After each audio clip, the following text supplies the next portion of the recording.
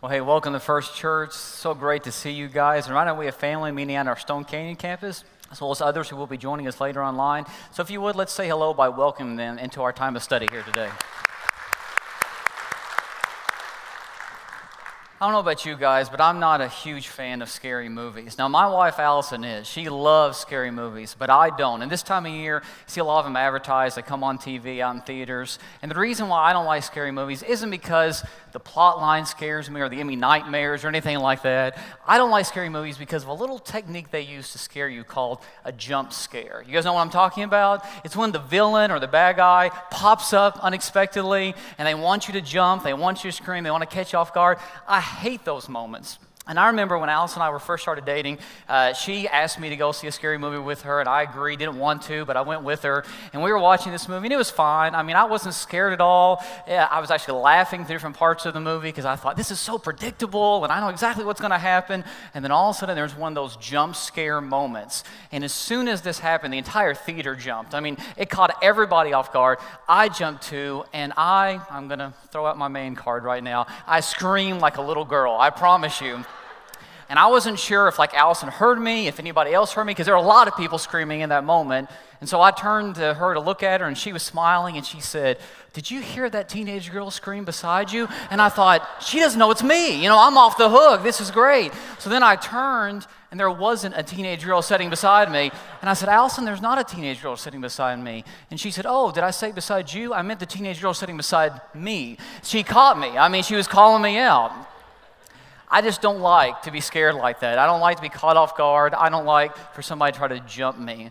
And that reminds me of a website I came across not too long ago of this haunted house up in Canada. It's not a real haunted house. We don't believe in that stuff. I get that. But still, this haunted house is all for fun up in Canada, where they take a picture of you at the scariest point of your tour through this haunted house, and they post these pictures online for you to see. And I want to share some of them with you because I think they're hilarious. Look at this first picture. Now, I love these guys, because they walked into this haunted house as tough guys. We're not going to be scared. And then in a moment of panic, in a moment of horror, look at them. They're terrified. I love it. How about this next picture? Now, those guys, again, it's more macho men, right? We're going to be tough. And I'm sure they're very excited that picture is all over the internet now for everyone to see. I love this next picture as well. Now, this girl is probably thinking, my guy is going to protect me and keep me safe. Not happening. He's terrified. He kind of turns into a cartoon in this moment, How about this next picture? Now, this one's great because this guy, he is not a lover or a fighter. He is a runner. He is out of there, He's gone. But my favorite one is this last picture. Look at the eyes of the mom and daughter. I mean, isn't that great? I mean, they're terrified. I don't know what's going on with that dad. I think he's having an out-of-body experience or something. I'm not sure. Either that or he's on something. But I love those pictures. And the reason why those people reacted the way they did is because they were caught off guard. Something jumped them. Something scared them. And for the past few weeks, we've been talking about how we have an enemy, Satan, who wants to jump us, who wants to catch us off guard. But here's the difference. He doesn't want to catch us off guard just to scare us. He wants to destroy us. He wants to devour us. He wants to devastate our lives. We've been looking at a passage from 1 Peter. In 1 Peter 5:8, it says, "Your enemy, the devil, prowls around like a roaring lion, looking for someone to devour." The Bible doesn't hide the fact that we have an enemy who's out to get us, who's scheming and plotting against us, who wants to devour us, wants to destroy our lives. And if that's all the Bible said about him, then we would have reason today to be scared. But we've pointed out the past few weeks how that verse is sandwiched between some other statements that should give us hope. When you back on up in verse 8, look at what Peter writes. "Be alert and sober and of sober mind. Your enemy, the devil, prowls around like a roaring lion looking for someone to devour. Resist him, standing firm in the faith." In other words, when we're alert, when we have a sober mind, when we're focused, when we're clear-headed, when we're paying attention, we can be aware of Satan's schemes.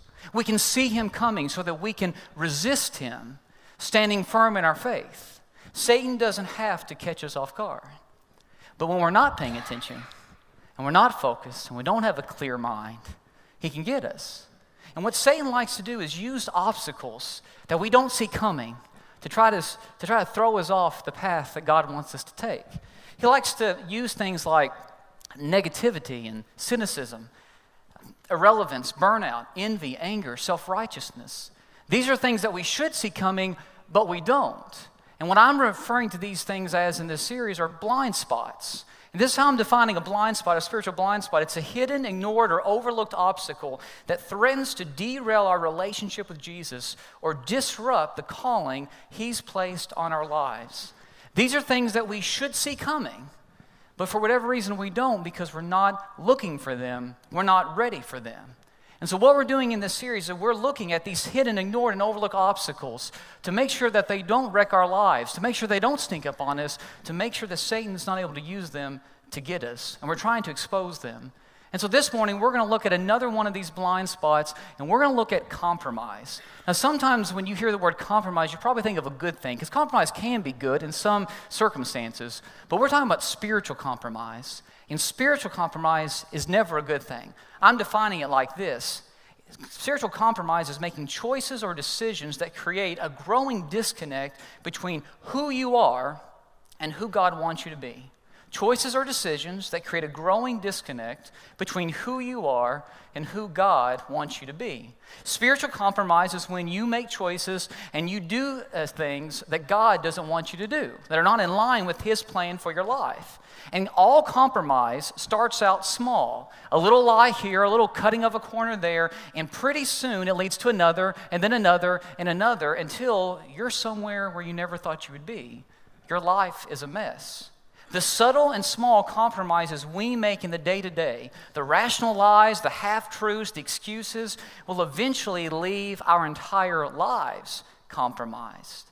And we end up selling out our character, our integrity, our faith, all for the dark forces of things like pride, lust, greed, blind ambition, jealousy, wealth, popularity, fame, and the list just goes on and on. And it's not that we ever wanted to sell out our soul to the devil. We just allowed him to rent it on occasion. And then we allowed him to rent it more and more and more until it's kind of a rent-to-own thing. And we're people that we never intended to be. That's why Paul warns in Ephesians 4:27, do not give the devil a foothold. In other words, don't give Satan an opportunity to seduce you.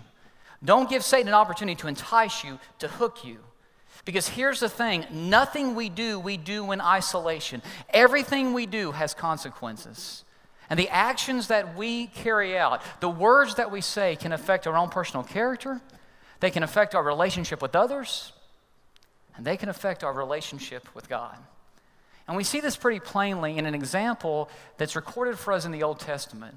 We see this in the life of a man named Lot. So if you have your Bibles or a Bible app on your phone or tablet, go ahead and turn with me to the book of Genesis. That's where we're going to be camped out today. And we're going to look at many different scriptures in the book of Genesis as we go through the life of this man named Lot. If you have the First Church app, you can follow along there. The scriptures are on that app. And if you don't have any of those things, you can follow along with the screen behind me because we're going to have all the scriptures printed for you. But we're going to look at this man named Lot and start in Genesis chapter 13.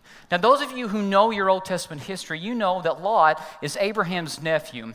And Lot and Abraham, they were kind of business partners. They worked together. They raised livestock, and they were extremely wealthy. They had a ton of land, a ton of animals, and a ton of people working for them. They had a lot of money, very successful. But you guys know, if you've ever worked with family, that's not always the ideal situation. It doesn't always work out like you want it to. And so there's some tension that develops between Lot and Abraham, his workers, and both of their workers. And so one day, Abraham comes to Lot and says, listen, we don't need to let our business practice come between our family. So this is what we need to do. We need to divide the land. We've got plenty of it. You can work half the land. I'll work the other half. And that way we don't let our business practices get in the way. And so Lot says, I think this is a great idea. And Abraham is the bigger person. And Abraham says, listen, Lot, I'll let you pick whatever portion of the land you want. You get to pick the land you want, and I'll take whatever is left. And so Lot decides to pick part of the land for him to raise his livestock on. And listen to the choice that Lot makes. It's found in Genesis chapter 13, verse 11. And the scripture says, so Lot chose for himself the whole plain of the Jordan and set out toward the east. The two men parted company. Abram lived in the land of Canaan, while Lot lived among the cities of the plain and pitched his tents near Sodom. Now the men of Sodom were wicked and were sinning greatly against the Lord. So Lot has hundreds of square acres, miles to choose from of land. And he decides to pick the land that's closest to this city called Sodom. Now, Sodom still has a reputation in our day, and it definitely had a reputation in Abraham and Lot's day. It was a wicked and wild city, a city where its citizens did a lot of things that greatly offended Abraham and Lot's God. So why would Lot, who, by the way, the Bible refers to as a righteous man, why would Lot pick the land that's closest to Sodom if he has a choice? But not only that, the scripture tells us that he put his tent, he built his home as close to the city limits of Sodom as he possibly could. Why would Lot do that? Well, I think it's kind of like when you tell a little kid not to touch something. If I had my son Alex, who's 5 years old, up on the stage with me today, and I said, Alex, don't touch this basket. You know what he would do? He would wait for me to look away. And then the moment that I looked away, he would get as close to that basket as he could. And then if I turned, he would say, Daddy, I'm not touching it. And then he might even want to play a little game with me and like wave his hand. Look, Daddy, I'm not touching it. I'm not touching it. And he knows that makes me mad, but still he does it. I'm not touching it. And I think that's what Lot's doing here. I'm getting as close to Sodom as I can, but I'm not actually going to live there. I'm not touching it. I'm not participating in what they're doing, but I'm getting as close to Sodom as I possibly can. Reminds me of a test that was done years ago, a research study that was done years ago at Stanford University. It's been repeated multiple times since then. It's called the marshmallow test. You may have heard of this. What researchers did when they conducted this study, they brought a little kid into a room, and they placed a marshmallow on a plate in front of them. And they said, if you can sit in this room for 15 minutes and not eat this marshmallow, then we'll come back in and we'll give you a second marshmallow. But if you eat it, then that's all you get. It's a great test in self-control. And this is what it looks like when it's caught on camera. Take a look at these clips. Okay, sit in that chair. All right, here's the deal. Marshmallow for you. You can either wait, and I'll give you another one if you wait, or you can eat it now. When I come back, I'll give you another one, so then you'll have two. But stay in here and stay in the chair till I come back, okay? All right.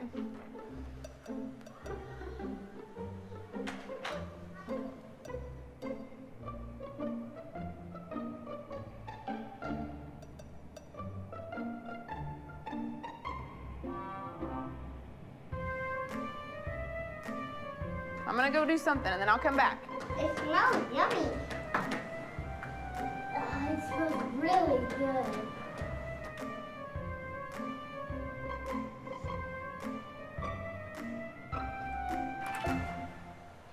How'd you do? Did you do good?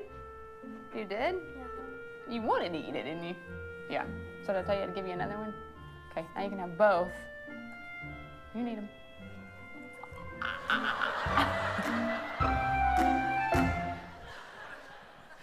And we can laugh at those little kids in those videos. But here's the thing. Don't we as adults do the same thing? God says, this is sin. Don't eat it. We say, okay, God, we're not going to eat it. We're going to pick it up. We're going to sniff it. We're going to touch it. I'm going to lick it. I'm not going to do that. It's kind of gross if I did that in front of you, but still. We're going to play with it a little bit. But we're not eating it, God. We're not sinning. Let me ask you today, what's your marshmallow? What is it that's calling out to you? What is it that you're a little bit too close to? What's your marshmallow? Because we all have one. There's probably something right now in your life that God doesn't want you near, and you're a little bit too close to it. What is it for you? See, for Lot, it was the city of Sodom. And he was a little bit too close to Sodom for comfort. I had a college professor, a Bible college professor, who said, don't ever flirt with sin. Because when you flirt with sin, eventually it leads to sin. So I want to call this stage that Lot's in right now in our passage, I want to call this the flirtation stage. Now, that's not original to me. I've heard a bunch of people refer to this stage of compromise as the flirtation stage. But I think there's no better description for it than that. Because what's flirting? Flirting is getting as close to something as you can without actually committing to it. And I think that's what Lot's doing here. And don't we do the same? I mean, don't we flirt with sin on occasion? And we say, yeah, I'm going to go to that party, but I'm not going to participate in what everybody else is doing. I just want to go there to hang out with my friends. I'm not going to do this stuff that they're doing. At least that's what we tell ourselves. Yeah, I just reconnected with an old friend on Facebook, and yeah, we used to date, but we're both married now. We would never cheat on our spouse. I mean, that would never happen. We're good. That's what we tell ourselves. Yeah, I've been having these texting conversations late at night, and I'm probably getting close to crossing a line that God doesn't want me to cross, but it's just texting. I'm not doing anything wrong. That's what we tell ourselves. I have a friend who often says the first step away from God is always a small one. I mean, you may have never planned on embezzling money from your place of work, but you cut a corner here and you cut a corner there, and the next thing you know, you're somewhere where you never thought you would be. You may have never thought about cheating on your wife, but that coworker of the opposite sex who likes to hang around your desk a little too often, well, she asked you to go to lunch one day and you went. Hey, it's innocent. I'm just having lunch with a coworker. And then pretty soon, you're where you never intended on being. The first step away from God is always a small one. And that's Lot. Lot is way too close to Sodom. And look at what happens next. In Genesis 14, if you want to jump over there in verse 12, we find out that Abram's nephew Lot was living in Sodom. Now, just one chapter before, he's living close to Sodom. Now he's in Sodom. And this is what I'm going to call the justification stage of compromise. This is the moment when you start to justify why you're doing what you know you shouldn't be doing. I mean, can't you hear Lot saying, well, all of my business comes from Sodom, and my family, we do all of our shopping in Sodom. It just makes sense for us to live there. I'm going to save on gas money, plus the taxes to live there. It's cheaper to live there. I mean, they have better sports programs and a better school system for my kids, and there's a lot more people there that are our age. Besides that, they've got a drive-through Starbucks. We don't have that out on the plains. I mean, it just makes sense that we would move to Sodom. I mean, don't you understand? And so we end up selling ourselves a bunch of lies that sound logical, that sound reasonable, for doing what we know we shouldn't be doing. I'm not really stealing from my place of work. I've put in a bunch of overtime they haven't paid me for. They owe me that money.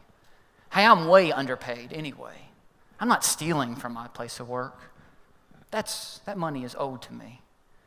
We're just living together to save money. I mean, everybody's doing that. We need to save some money before we get married. So we're just living together to save money. Or maybe, hey, we're just living together to get to know one another. I mean, everybody does that in this day and age. You want to make sure that you know one another before you commit to each other in marriage. And I hear couples say that. My response is always the same. Out of love, I tell them all the research that's being done, and this is not Christian research, this is secular research. 80% of couples who live together before they get married end up divorced. 80%. There's a reason why God put up certain parameters and boundaries for us, because He knows what will end well and what won't end well. But they will tell you, hey, we're going to be part of that 20%. Really? I'm not hurting anybody. It's just porn. I'm not actually cheating on my spouse. I'm not actually having premarital sex. It's just porn. I'm not hurting anybody but me. Well, you are hurting God, but you don't realize how much you're hurting you. Because pornography does psychological damage to us. Not only that, it will rob us of intimacy in our marriage or our future marriage. The studies are showing that as well. Or maybe you've heard somebody say, well, God wants me to be happy. And if God wants me to be happy, then it's okay if I abandon my kids or abandon my spouse and go pursue this or pursue that person over there. Hey, God just wants me to be happy. We tell ourselves these rational lies. It would be like the other day, my family, we were in our kitchen, and Allison was putting dishes in our dishwasher. She had the door to the dishwasher open, and we took our eyes off Addie, our 1.5-year-old, for just a second. And you know you can't do that. And when we took our eyes off her, she reached into our dishwasher, and she pulled out a sharp knife. And thank goodness she didn't touch the blade, but still, she pulled it out, and she's holding this knife. And what if I would have said, well, at least she's smiling, at least she's laughing and having a good time. Go ahead, play with it. A loving parent would never do that. You know what I did? I ran to her. I grabbed that knife from her. There's no way I'm going to let my 1.5-year-old play with a sharp knife. A loving parent would never do that. And so when God gives us instructions and teachings, commands in Scripture, it's not that He's trying to rob us of our fun. He's not trying to hold us back or stifle our joy or anything like that. He loves us. And He knows what will end well and what won't end well. And honestly, that's what a loving, godly friend will do too.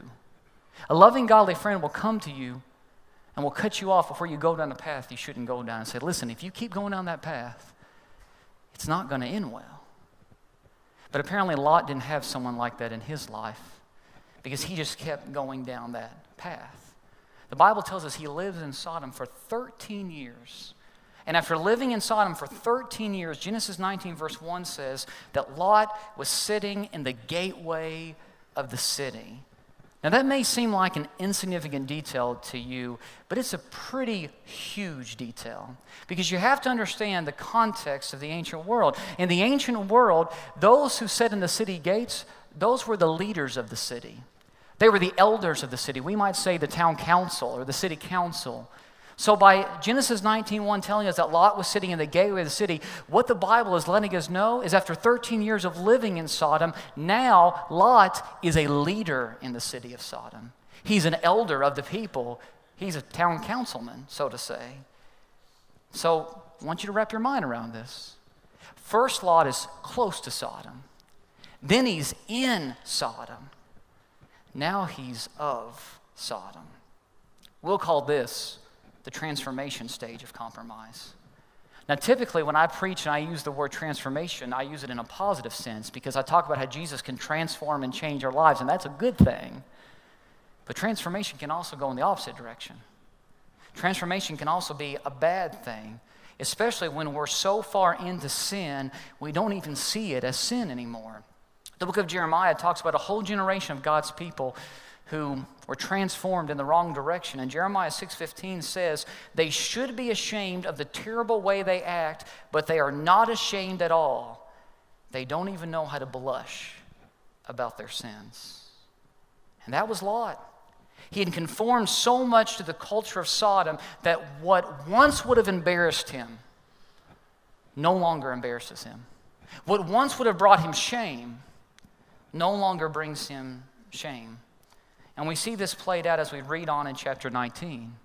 Because in Genesis 19, the Bible lets us know that God sends 2 heavenly messengers to visit Lot.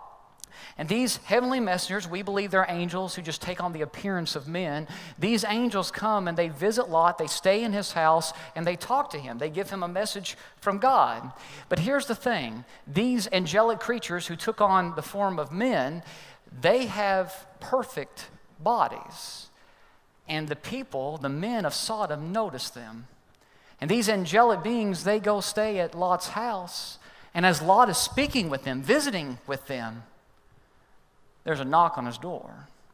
Actually, there's a whole mob trying to beat down his door. The men of Sodom have this mob-like mentality, and they're gathered around Lot's front door, screaming, trying to get into his house. And you know what they're saying? Send those visitors out.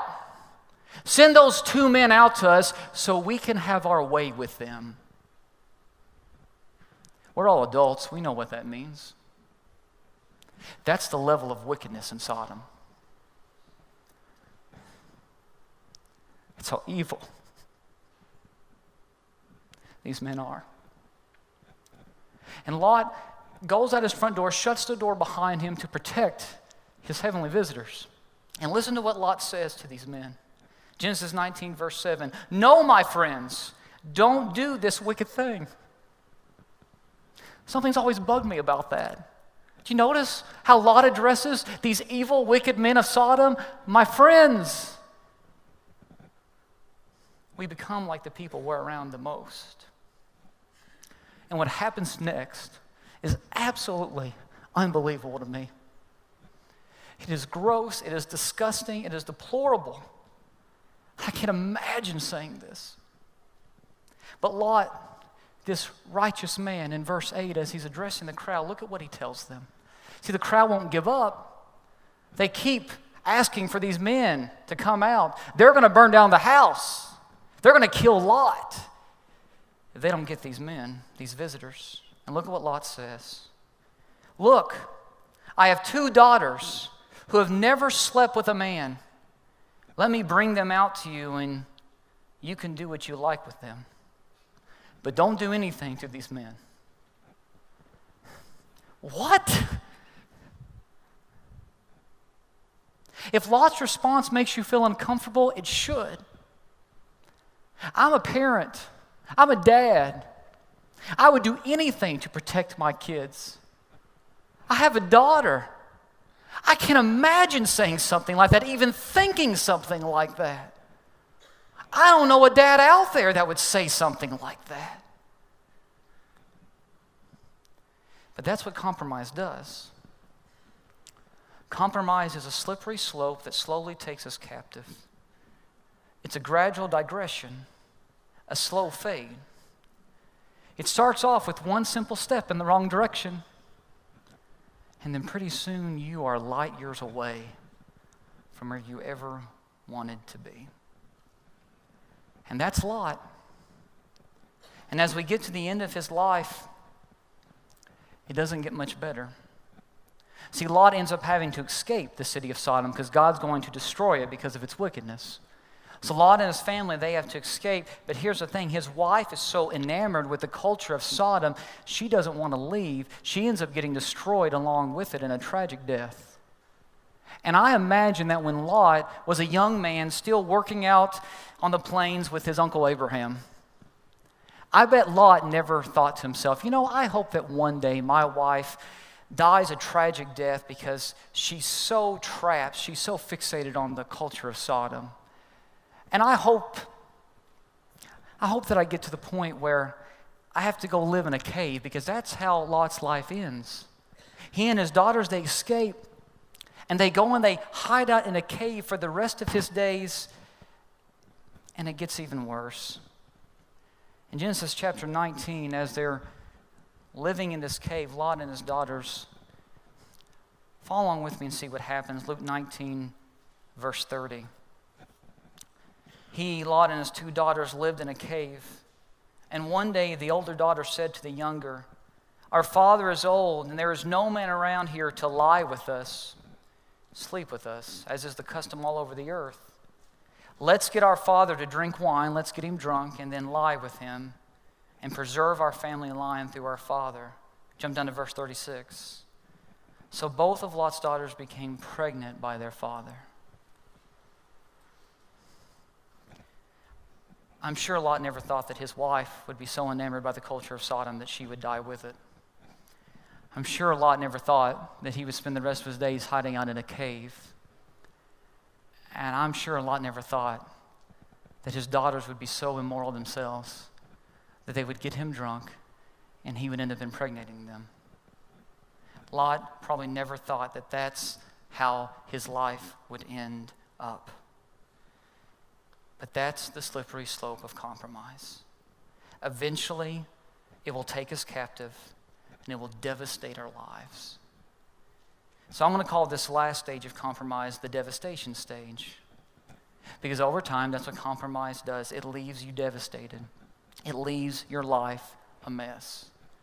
Several years ago, I was reading about a 37-year-old woman in Allentown, Pennsylvania. Her name's Kelly, who died a tragic death because her family, they had a pet black bear, who they nicknamed Teddy, by the way. And they had this pet black bear. They raised the bear from the time he was a cub. And then eventually one day he grew up, 350-pound bear. She's cleaning his cage, and the bear turns on her and kills her. And I remember reading about this online, and they were interviewing one of the family members, and the family member was just in shock. And they said, "We didn't see this coming. We didn't expect this at all. We really don't know how this happened. We raised Teddy from the time he was a cub. He was part of our family. We played with him every single day. We fed him. He was one of us. And now we're devastated." Now, I don't want to lessen that family's loss at all, because it is tragic. As I'm reading the words of this family member who was interviewed by the news, I thought, really? You didn't see this coming? I mean, you can nickname a bear Teddy, but he's still a black bear. He's still a wild animal. He's still a ferocious beast that you put in your home. You really didn't see this coming? But isn't that what we do with sin? We feed sin, we play with it, we nurture it, we welcome it in our homes, only for it to totally and utterly devastate our lives. That's what happened to Lot. Now, the Bible could give us this story, this example of Lot, and say, hey, don't compromise. Stay away from it. Don't compromise. And that be it. But that's not what God does. God doesn't just tell us not to give in to compromise, spiritual compromise. He also, throughout His Word, gives us a way to fight it. And so as we close today, what I want to do is give you some tactics for fighting compromise. And here's what the Bible tells us to do. So right now, if you're on the verge of compromising your faith, compromising your integrity, compromising your character, this is what the Bible tells us to do. First of all, God says, own your sin. Own your sin. Admit it, acknowledge it, own it. Proverbs 20, verse 13 says, the one who conceals his sins will not prosper. So stop pretending like your sin isn't there or isn't a big deal. Own it. Own the fact that it's a problem. Don't try to hide it. Don't try to cover it up. Don't make excuses. Own your sin. Own your temptation for what it is. So let me ask you again. Right now, what's your marshmallow? What is it that you're too close to? Right now, what's your black bear? What have you invited into your life, into your home that shouldn't be there, that has the potential of devastating your life? Own your sin. Call it out. The second thing the Bible tells us to do is to confess it to God. In 1 John 1 verse 9, it says, if we confess our sins, the Lord is faithful and just and will forgive us our sins and purify us from all unrighteousness. Yes, God already knows our sins. He recognizes our sins before we even recognize them. Yes, God already knows what we're doing, what sin we're close to, what black bear we've invited into our lives. He knows that. But the Bible tells us to confess it to Him, because when we do, we get it off our chest. And we are reminded, we are assured that our God is a God who can heal us, who can take that sin from us, who can help us out of it. We have a God who forgives us, who loves us, and who has the ability to purify us through the sacrifice of His Son. So once you own it, confess it to God. Third, the Bible tells us that we then need to share it with a godly friend. In James 5, verse 16, it says, therefore confess your sins to each other and pray for each other so that you may be healed. You need to find a godly friend that will hold you accountable, someone who will walk alongside you, someone who will help you out, someone who will call you out when you need to be called out. Because here's what I have found out about in my own life. It's a lot easier to fight sin with someone than alone. And that's a reason why here at First Church we believe in life groups.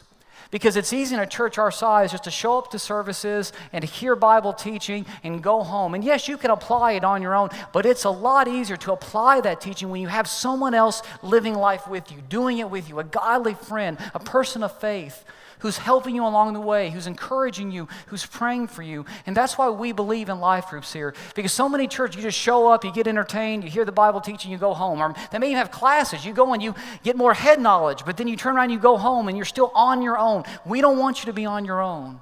We want you to do life with people of faith so they can hold you accountable, pick you up when you need to be picked up, encourage you when you need to be encouraged, support you when you need to be supported, and call you out when you need to be called out. That's why the Bible says confess your sins to one another. Share it with a godly friend. And then the last thing we can do to fight compromise is to serve someone. Serve someone as a way to fight temptation, as a way to fight sin.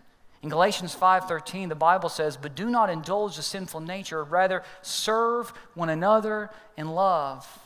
And in my own life, when I'm serving other people, I'm a lot less likely to be selfish.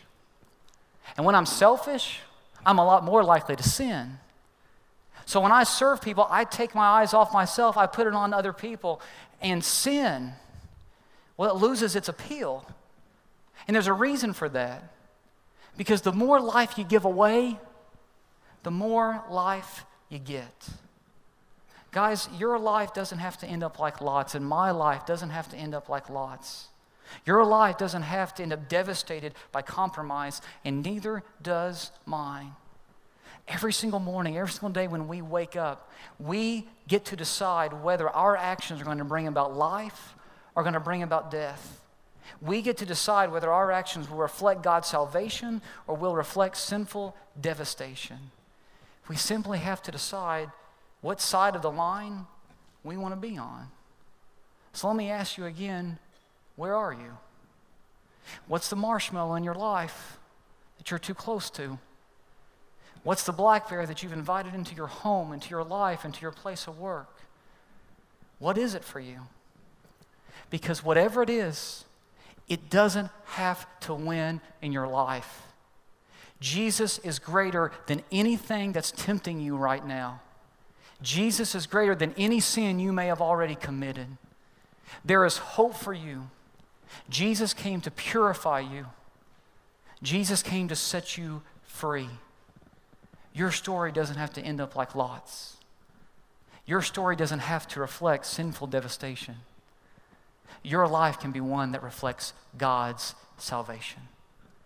That's my prayer for you today. And so if you're struggling with anything right now, we're here to help you. And after the service is done, if you want to come down front, if you want to go and you want to meet with one of our leaders, we'd be happy to talk with any of you, because we want to let you know we're here for you. And your life doesn't have to end in sinful devastation. Your life can end reflecting God's salvation. Would you pray with me? Father, we thank you so much for today, for the time we have to be here. And Father, to open up your word. And I know the passages that we looked at today, those passages, they're sensitive. They're sensitive texts that talk about some heavy stuff. But Father, you put those passages in your word for a reason, so that they will wake us up, so we will be warned, and we will not make the same mistakes that others have made. Father, I know you want everyone who's listening to this message today to know their life doesn't have to end in sinful devastation. Their life can end reflecting your salvation.